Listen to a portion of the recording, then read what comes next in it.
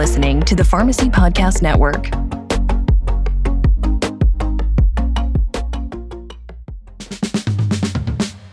Hello, and welcome to PTCE's Pharmacy Connect, a podcast focused on continuing education created by pharmacists for pharmacists. PTCE is the leader in pharmacy and managed care education. In these episodes, listeners will be presented with the most recent clinical updates and strategies for implementing into practice. And now, here's our host and founder of the Pharmacy Podcast Network, Todd Eury. PTCE Pharmacy Connect listeners, this is Todd Eury, founder of the Pharmacy Podcast Network. If you know me, you know how excited I get when we get to do these, sharing with you another PTCE Pharmacy Connect continuing education podcast. I love being able to deliver content from pharmacists to pharmacists in supporting your learning efforts moving forward, and especially when we get to update our listening audience with new information. Today is exciting, so I want to introduce our special guest, Dr. Drew Cates, PharmD. I'm going to have Drew introduce himself and set some exciting news about PrEP, and we're going to dig into this discussion. I've been waiting for this discussion, but Drew, welcome to PTCE Pharmacy Connect. Thank you very much for having me. I appreciate it. It's great being here. So a little bit about you, Drew, with our listening audience. We want to know more about you. Great. So I am currently the Director of Education at SynerGrx, which is a chronic care management company. And I recently joined the team. Prior to that, I had been in academia and in an HIV clinic as part of my role. So HIV is a passion of mine for the patient population and then trying to prevent the HIV acquisition. So this podcast is perfect for me. I'm excited about it. Excellent. And I know that you're like me. You're a dog dad as well. I am. I have two Labradoodles. Yes, Louie and Lloyd. So if we accidentally hear them today, audience, and you can apologize, we'll just carry on, and you can keep walking, keep driving, and if you hear a dog in the background, it's how we live today with all this virtual learning. So, but thank you so much, Drew, for that. And let's talk about HIV, pre-exposure prophylaxis, and known as PrEP, and how it's been shown to reduce the sexual transmission of HIV by 99% when taken correctly. That's exciting. We've come a long way since what I remember the 70s and 80s and how horrific the disease HIV seemed to be. There's so much hope happening now. Pharmacists are helping to lead in these treatments. And it is estimated that there's 1.2 million people in the United States that have indications for PrEP. However, as of 2020, only 20% were receiving PrEP.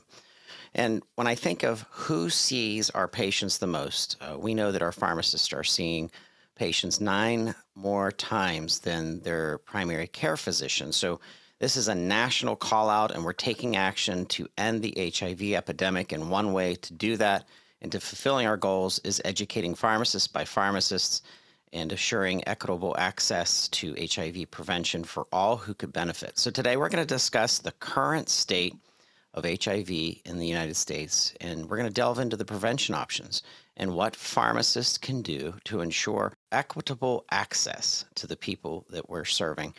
I'm excited about this, Drew. So let's jump into this. So prior to PrEP, individuals that were at high risk for acquiring HIV were counseled on utilizing forms of barrier protection, such as vaginal and penile condoms to prevent the sexual transmission of HIV. However, since the FDA approved PrEP, it's become a vital resource in ending the HIV epidemic in the United States. Drew, could you touch on the current status of HIV in the U.S. and the role of PrEP ending the epidemic? Absolutely. PrEP is a wonderful addition to the healthcare team, especially for those treating HIV, because HIV is no longer a death sentence. It's more or less a chronic disease state. When I was in my HIV clinic, even I told my patients I would rather have HIV than diabetes. And my patients kind of like stood back and were like, wait, what? But when we think about diabetes and treatment, pricking your finger 2, 3, 4 times a day, giving yourself insulin shots, HIV has become so much more manageable. But there is still increased morbidity and mortality and cost to the patients and society. And that's where PrEP comes in. And it's an important step in assisting to meet the goals of ending the HIV epidemic by 2030. And we'll talk about that a little bit later, but it's an effective way to prevent the transmission of HIV. So yeah, it's a great addition to the healthcare team. So it sounds like there's really been some amazing progress made, but we still need to take action and educate and also get the patients, the population, the medication. So could you go over who should be considered for PrEP? Yes, the CDC has published these great guidelines. They're the U.S. Public Health Service and CDC PrEP practice guidelines, and they were recently updated in 2021. And they have 3 main groups or individuals who they say should be qualified or indicated for PrEP. And those 3 categories are men who have sex with men, or MSM. Then they have men who have sex with women, or MSW, and women who have sex with men, or WSM. And then finally, persons who inject drugs, or PWID. All of those categories have to have one more qualifying factor. So, for example, an HIV positive partner with an unknown or detectable viral load. And viral load is how we assess how much virus is in the person's body who has been infected with HIV. And when they're put onto antiretrovirals, that viral load will be undetectable. So we would like for the person who is not HIV positive to be having sex with someone who doesn't have a detectable viral load. We would like it to be undetectable. Another qualifying factor would be if they have more than one sexual partner of an unknown HIV status, and then any history of sexually transmitted infections, particularly gonorrhea, chlamydia, and syphilis in the past 6 months, because we have found with studies that if people are presenting with gonorrhea, chlamydia, or syphilis, there are higher rates of transmission of HIV. Also, for those who inject drugs, we look at those if they've been injecting with individuals who are known to be HIV positive, or if they're just sharing their injection equipment. All right. So is there any data, some updates for PrEP uptake in the United States? Could you share our audience about that as well? Definitely. Since FDA approval in 2012, the estimated number of individuals receiving prescriptions for PrEP has increased from about 9,000 to, in 2018, 220,000. However, the CDC estimates there are a little over 1.2 million individuals living in the US who have an indication for PrEP, but just not receiving those PrEP prescriptions, unfortunately. Okay, we've done a lot of studies. We've done many interviews. We even have a series called Transforming the Nation, which has pharmacists leading many issues in healthcare. Some of those are not clinical. Some of those are tied back to equality and equity and pharmacy deserts and the lack of care in specific areas. There seems to be a lack of equity and evident disparities when it comes to the provision of HIV treatment and prevention services. So what are some of the challenges faced in our country? Well, that's a great question. Patient populations that we've seen who have the largest distribution of new HIV diagnoses is based on some areas that are categorized by geography or location, racial and ethnic distribution, as well as sex. And those populations we found that they have the lowest number of prescriptions for PrEP. When we break it down by each section, so geography, for example, in 2019, individuals who were living in southern states had the lowest numbers of PrEP prescriptions at about 75,000. But the highest number of new diagnoses at about 19,000 compared to any other US region. When we look at race and ethnic distribution, individuals who are Black were 42% of our new HIV diagnoses, but only 6% who were indicated for a PrEP prescription received that prescription. When looking at Hispanic and Latinx persons, 27% of new HIV diagnoses were Latinx individuals, but only 10% who had indications for PrEP received a prescription. Whereas in contrast, when we look at PrEP prescription rates in white persons, it was 7 times higher than Black persons and 4 times higher than Hispanic or Latinx persons. So despite our increased vulnerability to HIV acquisition, only about 1% of clinically indicated Black persons and 3% of clinically indicated Hispanics or Latinx individuals were actually prescribed PrEP, compared to 14% of clinically indicated white people. When we look at sex, women constitute about 19% of new HIV diagnoses in the United States, but only about 7% who were indicated for PrEP prescriptions received a prescription. Overall, these alarming statistics emphasize the continued need for advocacy and improved access to care for men and women of color, as well as other racial minorities. Drew, thank you for shedding some light on the challenges that we're facing as a nation. I know that the communities throughout the country, some of them, multiple pharmacies are in the area, and healthcare services are available and prevalent. On the exact flip side of that, we have sections of the United States that just don't have as much coverage and or any coverage for miles, 20 miles, 30 miles away, where sometimes the pharmacy is the only provider of services. So we're going to discuss how pharmacists can be vital to improving some of these challenges that the nation is facing. But first, let's shift gears and review some of our available PrEP options. We have 3 effective and safe options for PrEP. Let's start with the oral options, Truvada and Descovy. Could you tell us about those, Drew?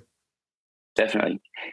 Truvada, the first one that you had mentioned, was the first one that was approved in 2012, and it's comprised of 2 agents, but it's a single tablet. It's emtricitabine and tenofovir disoproxil. And I know for those pharmacists who are listening, it's kind of like we start getting that PTSD from when we were in pharmacy school and starting to learn these, because it's something that we do not see usually a lot unless you specialize in it. So again, those are the emtricitabine and tenofovir disoproxil that make up the single tablet Truvada. And again, it's a single tablet. It's once daily. It was approved for adults and adolescents who weigh at least 35 kilograms or about 77 pounds and who are at risk of acquiring HIV. The emtricitabine and tenofovir disoproxil come from the nucleoside reverse transcriptase inhibitor drug class, or the NRTI class. There is a generic that is available that just recently became available. The one thing, or the caveat with this drug, with this combination pill, is it is only approved for patients who have a creatinine clearance or renal function that is above 60. What's been great about this is it's been shown to be 99% effective if an individual takes all 7 doses in a week. When we look at the individual and they're taking it 4 times per week, it's been shown to be 96% effective. And at 2 doses per week, it's been shown to be 76% effective. So it's very effective when taken appropriately at 7 days per week. Some adverse effects that we see with this are headache, abdominal pain, some weight loss. And when there's been long-term or continued use with this medication, it's been shown to have some renal toxicity or damage, and also some bone and mineral density loss as well. When I say those, quite a long time or long-term, we're talking about 10 plus years of continuously taking it. Our other option is Descovy, and it's the reformulated version of the tenofovir disoproxil. They changed the salt formulation to be tenofovir alafenamide. So it is emtricitabine and tenofovir alafenamide to comprise Descovy. And it too, like Truvada, the pill we had just talked about, is a single once daily pill that's approved for adults, the same weight of about 77 pounds, same individuals, adolescents who are at risk of acquiring HIV. And it too, like Truvada, is the NRTI drug class, the nucleoside reverse transcriptase inhibitor drug class. The generic is not available at this time. It is not FDA approved for women because there weren't enough individuals who enrolled in the studies for it. So only Truvada, or the emtricitabine tenofovir disoproxil form, is approved for women. The newer one, Descovy, or the emtricitabine tenofovir alafenamide, is not approved for women. And because they reformulated that salt, the renal function, or the creatinine clearance, is approved for individuals who have a little bit less or worse renal function than how it is for Truvada, or the emtricitabine tenofovir disoproxil. And it is approved for individuals down to 30 milliliters per minute. It has similar efficacy for virologic suppression or preventing the acquisition of HIV. The most common adverse effect, or the highest adverse effect that individuals complained about who took this tablet, was diarrhea. And it is considered an alternative to tenofovir disoproxil and emtricitabine, or the Truvada once daily pill. But overall, the key thing to stress for these two oral options is adherence. Again, at that 7-day mark is where you get that 99% efficacy at preventing HIV acquisition. Drew, one of my favorite parts of talking with pharmacists on PTCE Pharmacy Connect is the ability to dig deeper into newer options and newer medications that are coming out for different conditions, disease states. So I just want to take a moment and jump in to the injectable option since it's newer and our listeners might be less familiar with it. Most recently, at the end of 2021, we had a long-acting injectable option called Apretude that entered the scene, and it was an option for PrEP. Can you tell us about that? Absolutely. We recently, in December 2021, it was approved, and we saw it hit in January, February-ish. It made it available. Apretude is, the generic is cabotegravir. So it's a new integrase inhibitor, and it's formulated as an immediate release oral tablet for daily administration, as well as a long-acting injectable suspension for IM, or intramuscular administration. And it's dosed at 600 milligrams once in a 3 ml IM injection in the gluteal muscle. And then that's the initial dose. Second dose is the same amount of 600 milligrams as a one-time 3 ml IM, or intramuscular injection in the gluteal muscle. But that second dose occurs 4 weeks after the first dose, or 1 month at the follow-up visit. And then after that, it's every 8 weeks for months 3, 5, 7, and continuing going on however long the individual would like to receive it. There are 2 major studies that were done for evaluating its efficacy. Those are the HPTN 083 and the HPTN 084. For the HPTN 083, it was a randomized, double-blind, placebo-controlled, non-inferiority international trial. So it was all over, and it evaluated the safety and efficacy of cabotegravir compared to once daily oral tenofovir disoproxil and emtricitabine for PrEP. And patients that enrolled, the number were about 4,500 uninfected men and transgender women who have sex with men. Again, that's a high risk individual category for PrEP that we would want to prescribe or recommend PrEP to, because they're high risk for acquiring HIV.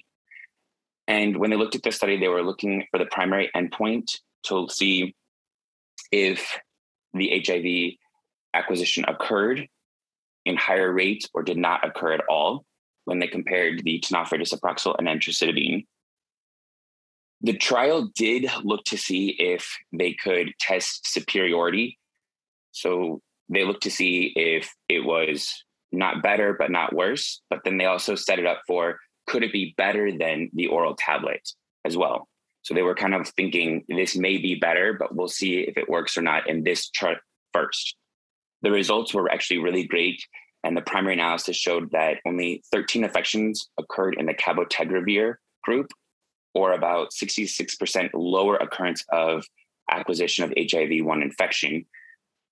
However, when they looked a little bit closer, they saw that one of the infections that occurred while receiving cabotegravir was something that was prevalent prior to starting the study, resulting in only 12 overall HIV-1 infections while on cabotegravir, or a 69% lower occurrence of HIV-1 infection compared to tenofovir, disoproxil, and emtricitabine, that tablet, who had 39 infections of HIV-1 whenever you compared them. Again, if we break that down, there's 4 of 12 patients receiving cabotegravir looked at developing a integrase mutation, and then 4 of the 39 patients who received the oral tablet of tenofovir disoproxil and emtricitabine developed the NRTI mutations, which when we look at HIV, we would try to prevent mutations from occurring because it makes it more difficult to treat HIV. Looking at the other study, the HBTN-084, it also was a randomized double-blind placebo-controlled superiority. So the HBTN-083 set up the study for the HBTN-084, the superiority trial of the safety and efficacy of cabotegravir compared with once daily oral tenofovir disoproxil and emtricitabine. And there were about 3,000 patients who were unenrolled. They had to be uninfected, and they were cisgender women at risk of acquiring HIV-1 infection in sub-Saharan Africa. And the primary goal was the incidence of HIV-1 infection among participants who were randomized to receive either oral cabotegravir and injections of cabotegravir compared to the once daily oral tenofovir emtricitabine. And the results showed that 3 infections occurred in the cabotegravir group, which was an 88% lower occurrence of acquiring HIV-1 infection. However, as in the HBTN-083 study, when they did further studying or evaluation, they found that one of the infections on the cabotegravir had the infection prior to it. So the individual had HIV-1 prior to starting this study. Thus, cabotegravir had a 90% lower occurrence of HIV-1 infection compared to the tenofovir disoproxil emtricitabine tablet with 36 HIV-1 infections. So HIV-1 infections occurred 12 times less with cabotegravir compared to once daily oral tenofovir disoproxil and emtricitabine. So when we break that down a little bit further, 0 of the 3 patients receiving cabotegravir developed an INSTI mutation or an integrase mutation. And then 1 of the 36 patients who received the oral tablet tenofovir disoproxil emtricitabine developed a NRTI or nucleoside reverse transcriptase inhibitor mutation, which again makes it more difficult to treat HIV with those mutations. Overall, the adverse effects from those studies that patients complained about was mild to moderate injection site rejections. Remember, we're injecting this into the gluteal muscle, so that's going to be more common to have that pain. It was associated with about 80% of the patients who complained about that when they received this injection. Drew, thanks so much for covering so much detail about the trial data available for PrEP. And, I think of pharmacists being able to give their assessments based on patients taking medications, in this case, obviously PrEP. And I think of the physician pharmacy teams determining if oral or injectable for specific candidates, one may be better than the other. So what would you say is the impact of this new option and who should be considered for it? Definitely. It's a great question to consider. Cabotegravir should be appropriate or considered for patients who have renal disease because there's no renal dosing with it, like what we see with the other 2 oral options. And also individuals who may not be the best about sticking to adhering to their medications, right? Because like we talked about with the oral options, adherence is key at taking it once daily for 7 days out of the 7 days of a week. You get that 99% efficacy. With cabotegravir, because it's an injection, it lasts so long in the body for 2 months. But we do need to consider, are they going to be coming back every 2 months to receive their injections? So that's something that, with caution, for those individuals who maybe have adherence issues, but also who we could keep around enough to see them every 2 months. Some other important considerations that might affect PrEP implementation with cabotegravir are, although injectable PrEP has the potential to offer effective HIV prevention without the daily pill burden that we all worry about, little is known about the influence the adherence might be to the injection sites. Second, the prolonged subtherapeutic pharmacokinetic. Again, for those pharmacists out there, I feel like they're like panicking hearing that pharmacokinetic PTSD from school, but the kinetic effect represents a period of vulnerability to the HIV infection. And the optimal way to come off injectable antiretrovirals needs to have a little bit more investigation, as does whether the use of an oral PrEP formulation to cover the prolonged effect during the so-called PK or pharmacokinetic washout is advisable or not. This might be particularly challenging for individuals who should benefit from injectable PrEP, such as those with mental health conditions, substance use disorders, those who live in poverty, or going from house to house, belonging to a socially marginalized group, or other factors associated with impaired regimen adherence. Again, adherence is key for the oral, but hopefully with the injectable, it will help more. Furthermore, there are no changes in cabotegravir pharmacokinetics or PK with the use of hormonal contraceptives, which is great for our transgender patients. Third, the administration of the long-acting cabotegravir as an IM injection into the gluteal muscle is being evaluated in the HPTN 083 and 084 studies, excluding trans women who have surgically placed or injected buttock implants or fillers, because that is common with transgender patients. And the use of alternative injection sites needs to be a little bit more evaluated.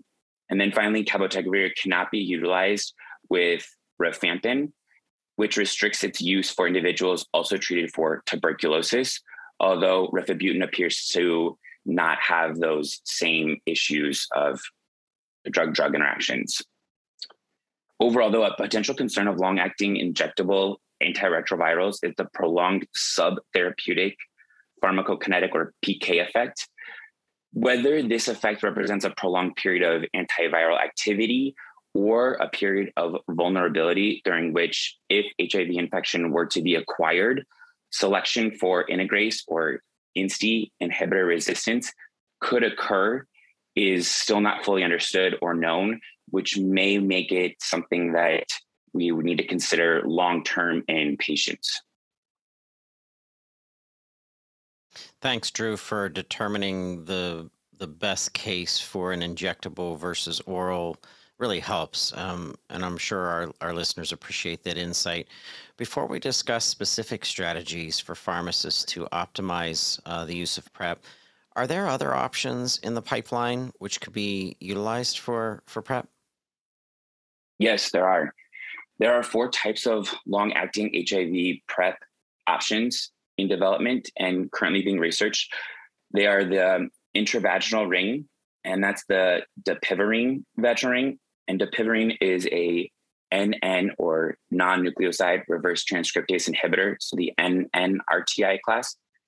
And it has activity against a broad range of HIV-1 subtypes, and it was developed for topical administration. And it's looking at patients from, or women in that 18 to 45 range who would well tolerate this vaginal ring. There's also implants. So long-acting implants would be small devices implanted in the body that release an anti-HIV drug that's controlled release. There's also injectable drugs like we just discussed. And then they're also looking into antibodies, which are being evaluated to see if we could infuse them and then see if they could stop a wide variety of HIV strains from infecting human cells in the laboratory. So they would be called, they're like broadly neutralizing antibodies, or BNABs, which I know off the air, we were kind of discussing how you love those MABs. Well, now they have N as in Nancy, NABs. So that's going to be something new for you, as well as me and all the other pharmacists. And that's in the very, very early stages of clinical trials. So we have a little bit of time to start learning those tricky names. Great. Thanks for the flag, Drew. I appreciate that. No problem. So let's talk about pharmacists being the center in many cases, in many communities throughout the country, where they're the provider. They're the one that is talking to their community about everything, about contraception and cancer medications and vaccines. And so we know our pharmacists are the center in many times of education. So let's talk about that. So how can pharmacists help individuals who are seeking more information or want to be initiated on PrEP, and how can they help them bridge the gaps in care? Yeah, great. Pharmacists are great in the healthcare because we are considered to be one of the most accessible individuals in healthcare. So we can support medication adherence, which, like we discussed earlier with the oral tablets, medication adherence is key, not only just for pre-exposure prophylaxis or PrEP, but for all other disease states. But with this one particularly, we could also educate patients about their meds, help them anticipate and manage side effects, asking about adherence, success, and encouragement. We could follow up with our patients. There's multiple ways. We can assist patients to establish dosing routines, like setting a phone alarm, or if you always put on these specific pair of shoes to go to work every day, put your pills in your shoes, whatever works for you. We can address or help with financial. We could do substance use disorder. We can help with mental health needs that would inhibit or prohibit patients from being adherent. There are multiple ways. We can also identify patients at risk of HIV.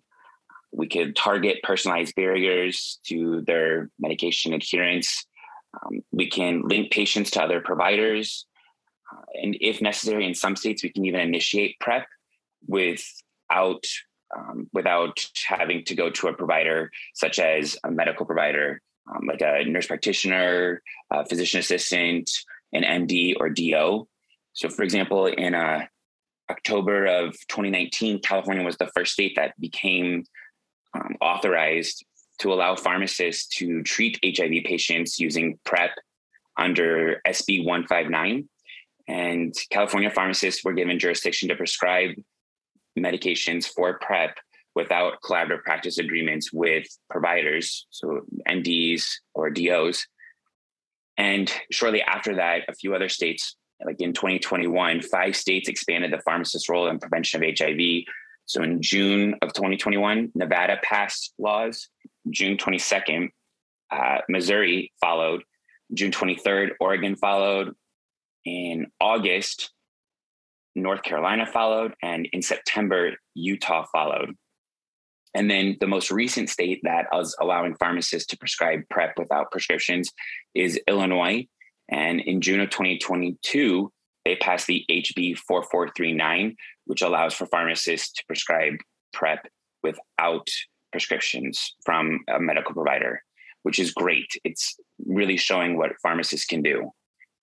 Pharmacists can also facilitate uptake and adherence through consultation for not only HIV screening, but for individuals who are just inquiring about it. We could do point of care testing for HIV and sexually transmitted infections, or STIs. We can do counseling. Even after some thorough training, pharmacists could even conduct PrEP consultations. And for those who are eligible, could even prescribe it with a collaborative practice agreement. So there are multiple areas where pharmacists can really get in and assist in helping with the acquisition of PrEP to patients.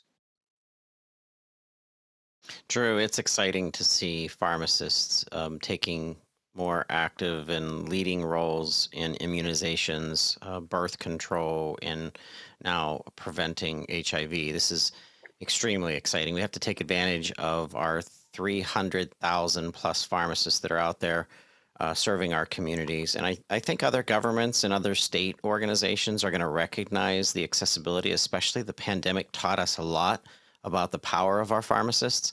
I think they're going to take advantage of that. And I think we'll see other states following the ones that you mentioned, Missouri, Oregon, and our latest, Illinois.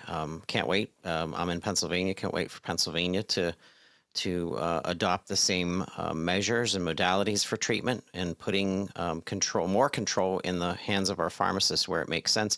I think the communication that you mentioned, Drew, the consultation, that's key. That's the opportunity for pharmacists to uncover things that sometimes patients aren't even sharing with their primary care physician. It's all about bringing the patient back to a point of trust. And I want to talk about trust a little bit.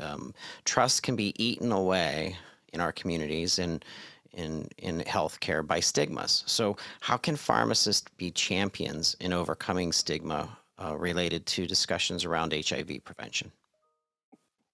Yeah, when we integrate pharmacists into the PrEP care continuum, it has the potential to increase accessibility of PrEP among those hard to reach populations. And you brought it up perfectly. I think sometimes when we have providers, patients don't want to be as honest because there's that relationship. And, talking about sexually transmitted infections and sex in general is sometimes uncomfortable. And talking about a pharmacist where they're picking up their condoms or their medications, it makes it a little bit easier and not as formalized.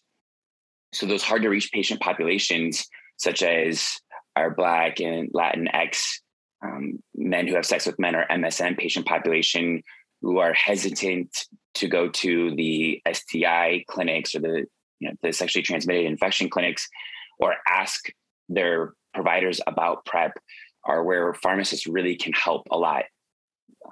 We could offer HIV and STI testing in the pharmacy as a step that would be fast and immediate, that could be taken to generate demand or document the need for PrEP in a pharmacy area. And that's really where I'm hoping we will be able to go across the nation, not just in those few states that we had previously mentioned. Agreed, Drew. Excellent. Thank you. So we have touched on this, but it's still a barrier to providing the care that our nation needs and people who are candidates for HIV prevention, as you've mentioned. So let's talk about access. Access is always an important topic when it comes to leveraging these medications, especially HIV prevention. So how can pharmacists improve access to PrEP services and therapies? What resources are available, Drew? Pharmacists, we remove barriers to medication uptake and access with knowledge of medication reimbursement, alternative mechanisms of payment like co-payment assistance. This steadily accessible follow-up care serves as a means for patient education and comprehensive HIV risk reduction counseling. Like you had mentioned, that's key, is counseling. Education is always key. In conjunction with pharmacologic prophylaxis, patients indicated for and or initiated on PrEP have limited access due to transportation, high healthcare and copay costs, and disparities in provider prescription, which all present a need to expand access to PrEP. And we as pharmacists play an important role in PrEP uptake and adherence by assisting access to prescriptions, where we are an important part of this PrEP process. Drew, this has been an excellent conversation, extremely educational. I'm going to be sharing this through all of our social media platforms. Very excited about this one. We've been waiting for this PrEP discussion. So Thank you so much, Drew, for doing this for us. Before we let you go, like all of our amazing pharmacist guests, we always have the final question, and that is, so what would you say is the single most important takeaway today for our pharmacists listening in? Oh, the single most. Okay. All right. The future of PrEP for prevention of HIV is exciting, and we have new agents in the pipeline for development. We have promising strategies that go from oral agents to options for long-acting injectable preparations, and maybe even infusions of immunotherapies, vaginal rings, and more on the forefront. So we have so much in the pipeline for this, but overall, pharmacists, we are integral members in the interdisciplinary healthcare team for PrEP education, utilization, access, adherence in the United States. All of this will assist in ending the HIV epidemic, which is the U.S. initiative to end HIV diagnoses by 2030. That's, I think, the key takeaway. We are important and should be standing up and taking more of an active role in this. Dr. Drew Cates, thank you so much for today and the information that you've provided to our listeners for HIV PrEP and defending. Thank you for the opportunity. Yeah. Defending our patients out there. So I thank you so much. I appreciate it. Thanks for the opportunity. Pharmacists, shout out to you. You are our most favorite providers. You are champions. You're the communicators. Make sure that you're giving feedback to your primary care partners and doctors that are out there. Let them know what's going on. Let them know that you are fighting for their patients, your patients, the patients together. #TogetherRx. This is an exciting time to be a pharmacist and be in this industry. If there's anything that you ever need, please reach out to the Pharmacy Podcast Network as well as the PTCE Pharmacy Connect team. This isn't just about continuing education. This is about empowering you as pharmacists across this nation so that we have a healthier nation to move forward. Thank you. Thanks for tuning in to the PTCE Pharmacy Connect podcast. Your feedback is important to us. Please share with us your thoughts on this episode and other topics you'd like to learn about. Go to pharmacytimes.org/contact and send us a message.